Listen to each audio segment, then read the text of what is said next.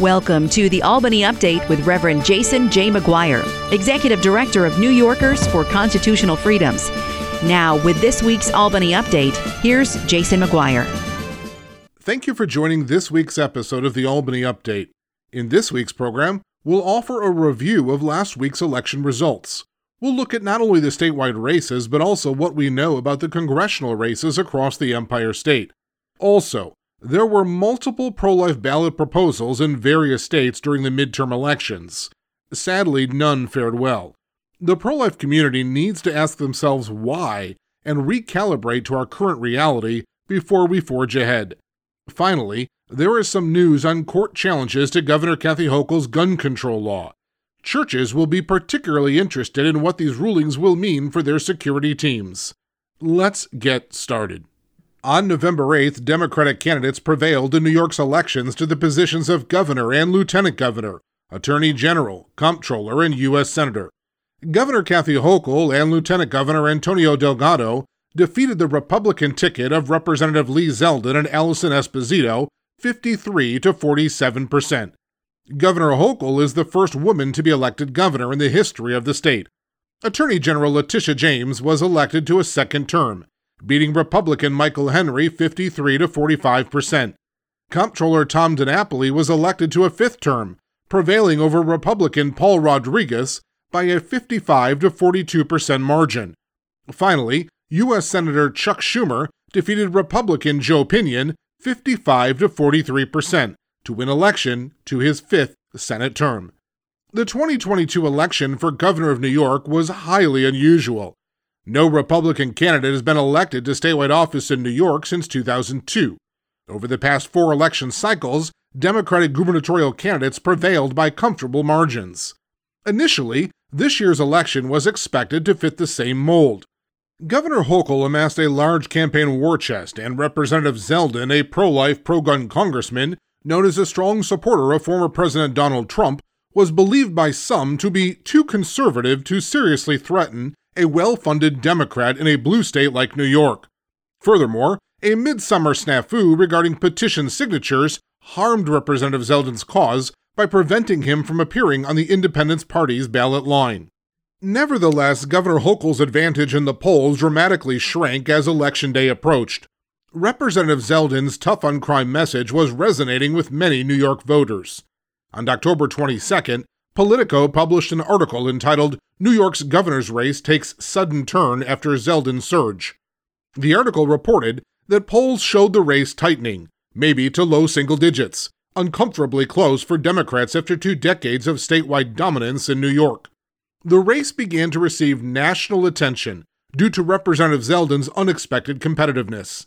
Politico added that voters' concerns about crime and the economy had led Governor Hochul to shift the focus of her campaign. In the days leading up to the election, the New York Post noted that former President Bill Clinton, Secretary of State Hillary Clinton, Vice President Kamala Harris, and President Joe Biden all have tried to come to Hochul's rescue by appearing at campaign events as Zeldin catches up to her in the polls. While Governor Hochul hung on for a narrow victory over Representative Zeldin, this year's election was the closest gubernatorial election in New York since 1994. Following her victory, the governor commented, "Given a choice, New Yorkers refuse to go backwards on our long march toward progress. The glass ceiling has finally been shattered in the state of New York, and you made it happen." In a statement, Representative Zeldin said, "New Yorkers of all walks of life are sick of the attacks on their wallets, their safety, their freedoms, and the quality of their kids' education, and are hitting their breaking point, as proven by these results." While this campaign has come to a close, the rescue mission to save our state continues. Well, what about Congress? 26 elections to the U.S. House of Representatives were held in New York on Election Day. City and State New York pointed out that this year, New York became a battleground for the House of Representatives after redistricting, and a handful of electoral reshuffling left a large number of seats up for grabs. As of November 9th, the outcome of the national battle for control of the House remains unknown. However, winners have been determined in 25 of New York's 26 congressional races. Currently, New York's congressional delegation consists of 17 members, 19 Democrats and 8 Republicans. New York lost a seat in the House following the 2020 U.S. Census. Beginning in 2023, the Empire State will have only 26 seats in the House. Democratic candidates prevailed in 15 New York congressional elections on Election Day, while Republicans won 10.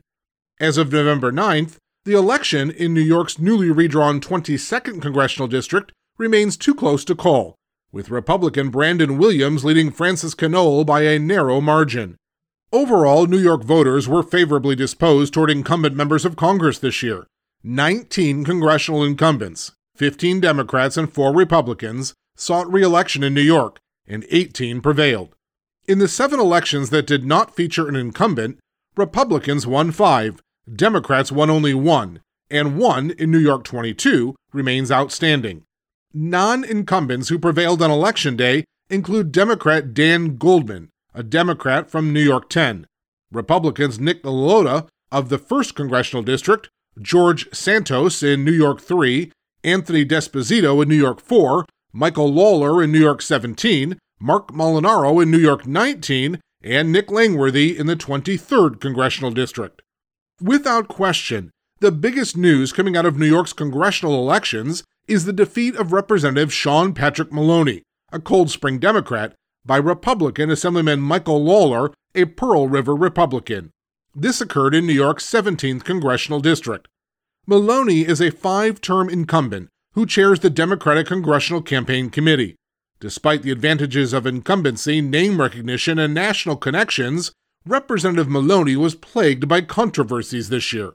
After running a campaign that focused heavily on inflation and public safety, Assemblymember Lawler narrowly prevailed. TheHill.com reported that Assemblyman Lawler's victory marks the first general election defeat for a campaign chair of either party since 1980, calling Representative Maloney's loss, quote, a major blow to the party and a stunning defeat for the man charged with propelling other House Democrats to victory, end quote. Politico.com described Representative Maloney's ouster as a humiliating loss for Democrats. As the Associated Press noted, Republicans did well in the New York City suburbs in 2022.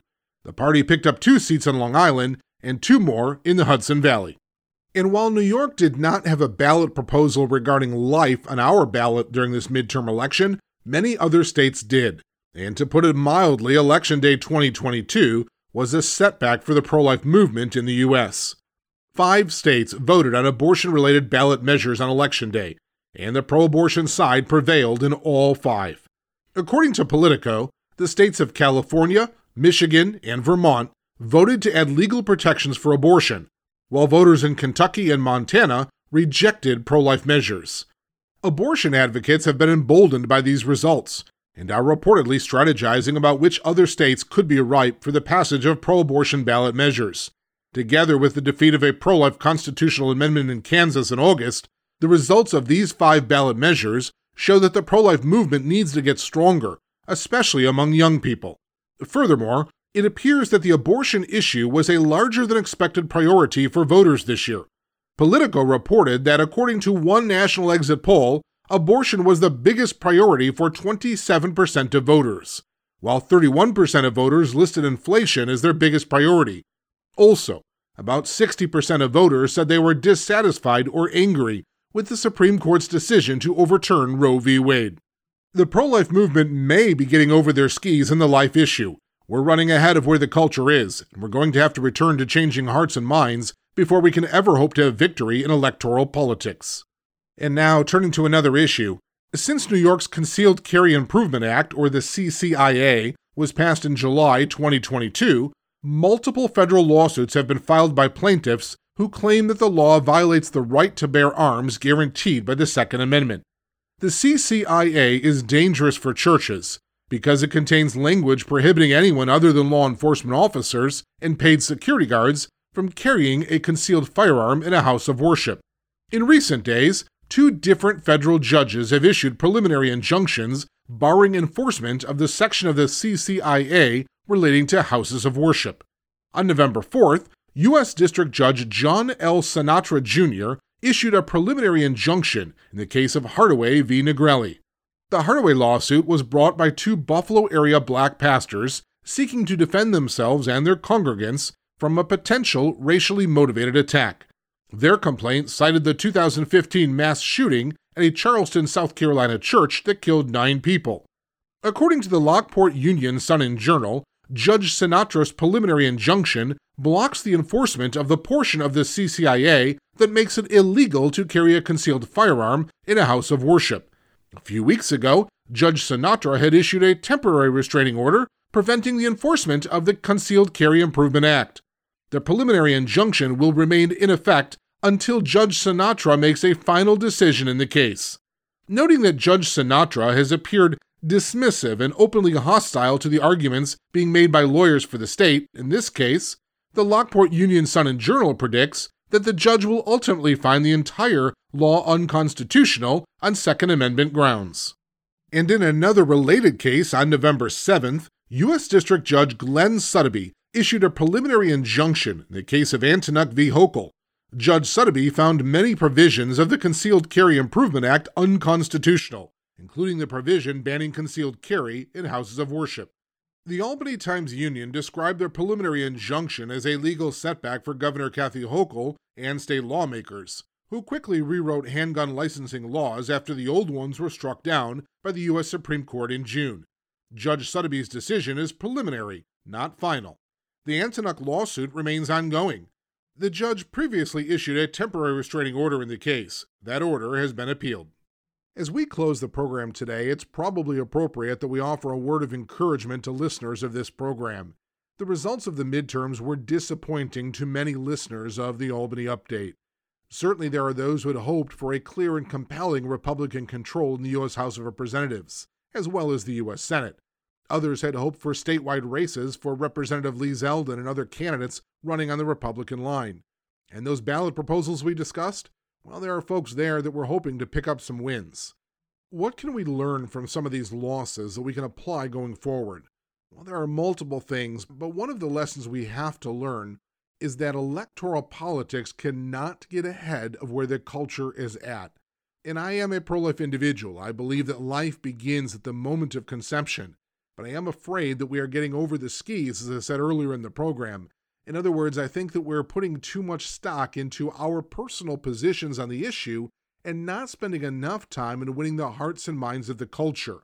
If we hope to win on the ballot proposals, if we hope to win in various legislative, statewide races, and even congressional races, then we're going to have to pay attention to changing hearts and minds.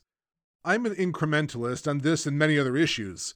And what I mean by that is we have to be willing to take a few crumbs along the way until we ultimately have the whole loaf. But too often we go for the whole loaf and then we lose it all. When we think about politics, we have to remember that politics and the culture and these ideas are ways in which we have to come together to see what can be accomplished with the majority of people. It's coalition building. And as the pro-life movement moves forward, as the conservative movement moves forward, we're going to have to look to see where can we agree and work together in coalitions to accomplish common goals. If we insist on being purists and only reaching out to those who will agree with us 100% of the time, well, we're going to have to get used to losing not only in ballot proposals, but also in electoral politics. Let's work together to advocate towards incremental change for our state and the nation. You have been listening to the Albany Update, hosted by the Reverend Jason J. McGuire, Executive Director of New Yorkers for Constitutional Freedoms. New Yorkers for Constitutional Freedoms exists to influence legislation and legislators for the Lord Jesus Christ. To learn more about this ministry, issues you've heard on the program, or to make a financial contribution in support of New Yorkers for Constitutional Freedoms, visit albanyupdate.com or call 585-225-2340. Additionally, you can mail correspondence to P.O. Box 107, Spencerport, New York 14559. You can receive the latest legislative updates at facebook.com/albanyupdate. Follow New Yorkers for Constitutional Freedoms on Twitter @Albany Update, or sign up to receive the weekly Albany Update email by texting the word FREEDOM to 22828.